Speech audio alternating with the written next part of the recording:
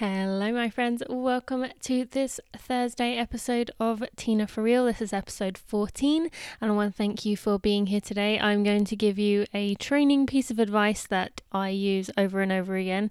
But firstly, I want to thank anyone who has left a rating or review. That really helps me. I will give some of you a shout out tomorrow. So if you want to get your review in quick, you might get a shout out tomorrow. As for hills, let's talk about hills. So there's something we love to hate. Actually, some people love them, just generally love them, but usually we love to hate them. They are tough. They definitely get us, and they never really get easier, but they are so effective, and most of us know that. Now, I am a big suggester, that is not the right wording, but this is running for real, so I am not editing it. I don't know what word I was looking for there, but my brain obviously hasn't switched on yet. It is early in the morning.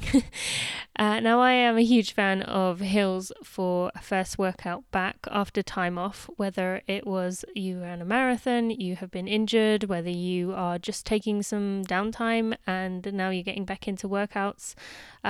Hills really are the best way to build power and strength, especially those of you who did race a marathon recently and took some time off. You know, as I mentioned, hills are always going to be hard. You can always push yourself. And actually, you can even do them with friends, which is quite fun. You can, be doing it at different speeds, maybe running uphill at different speeds. But on the way down, you can make sure that you take time to kind of cheer for one another. So you have your own little cheerleading group. And actually, if you end up being at different paces, that works out well because one of you is going up while one of you is going down. You can kind of cheer for one another. And then sometimes, you're both on the hill at the same time and you can, take solace and appreciate that they're working hard up the hill as well, so you can work hard too to kind of work with them. So doing it with friends is also a great way to do it, especially if you both are in the same kind of point in training where you're just kind of coming back from something. Now, what I love about hills the most are that there's no way of putting expectations, comparison, or overthinking things too much. Well, obviously you can overthink and you can make yourself compare, but I am urging you to not do this, not put too much structure on it.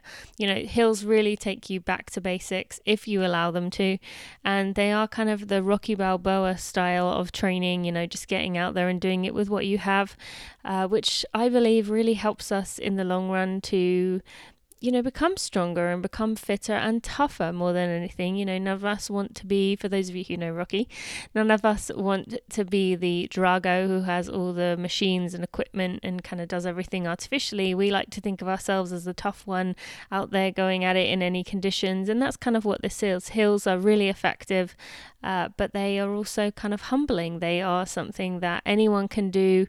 And like I said, you can do them with friends if you want.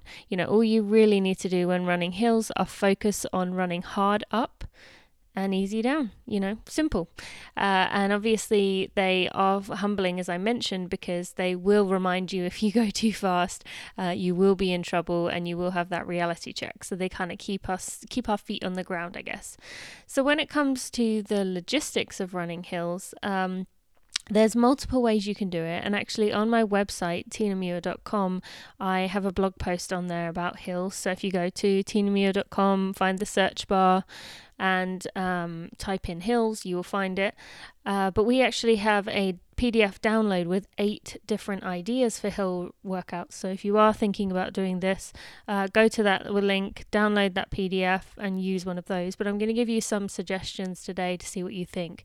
So I recommend with hills, you have a minimum of 200 meters. Longer is better, but I know we do have some listeners who live in places like Florida, which might not have any hills no matter how hard you try. So an overpass over a highway might be all you really have available, in which case 200 meters is going to work, just maybe not as ideal as some of the other things. My favorite type of hill running is to do a hilly run. So that's, where you're going to say, I'm going to run, hills, including the downhills, for 20 to 25 minutes. You will find a part of your town, somewhere where you live, that has lots of hills, different heights, different, grades, different, maybe even different terrains. It's up to you.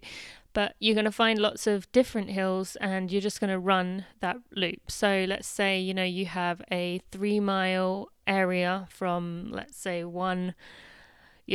your swimming pool to your favorite pub on the side of the road.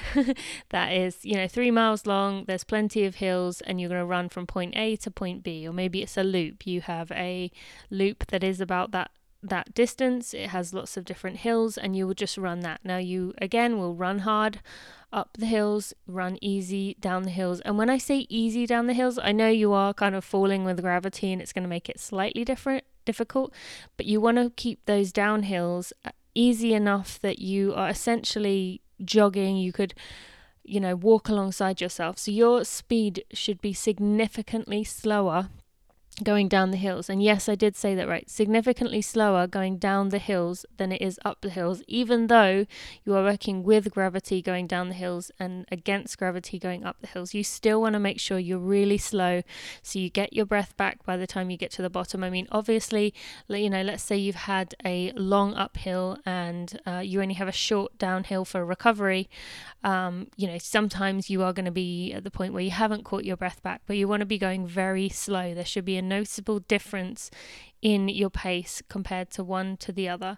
And actually, on that note, if you are in a place that has a hilly run, but maybe there's a certain spot in the middle that, let's say you have an uphill and then there's, half a mile of no hill. Maybe it's a flat ground, maybe it's downhill. I would try to insert maybe a minute or 30 seconds or just some kind of little burst of speed, I guess, that you will want to use for just kind of keeping your heart rate up. Let's say it is 800 meters and you're doing 25 minutes. Well, maybe that's a good quarter of your time that you're going to be doing this hill run. So you want to insert some kind of burst of speed. But for the most part, you want to just be following the grades of the hill, up hard on the ups, easy on the downs. That's my favorite kind of one. Another one you could do if you do have one hill that you can use and it's quite long.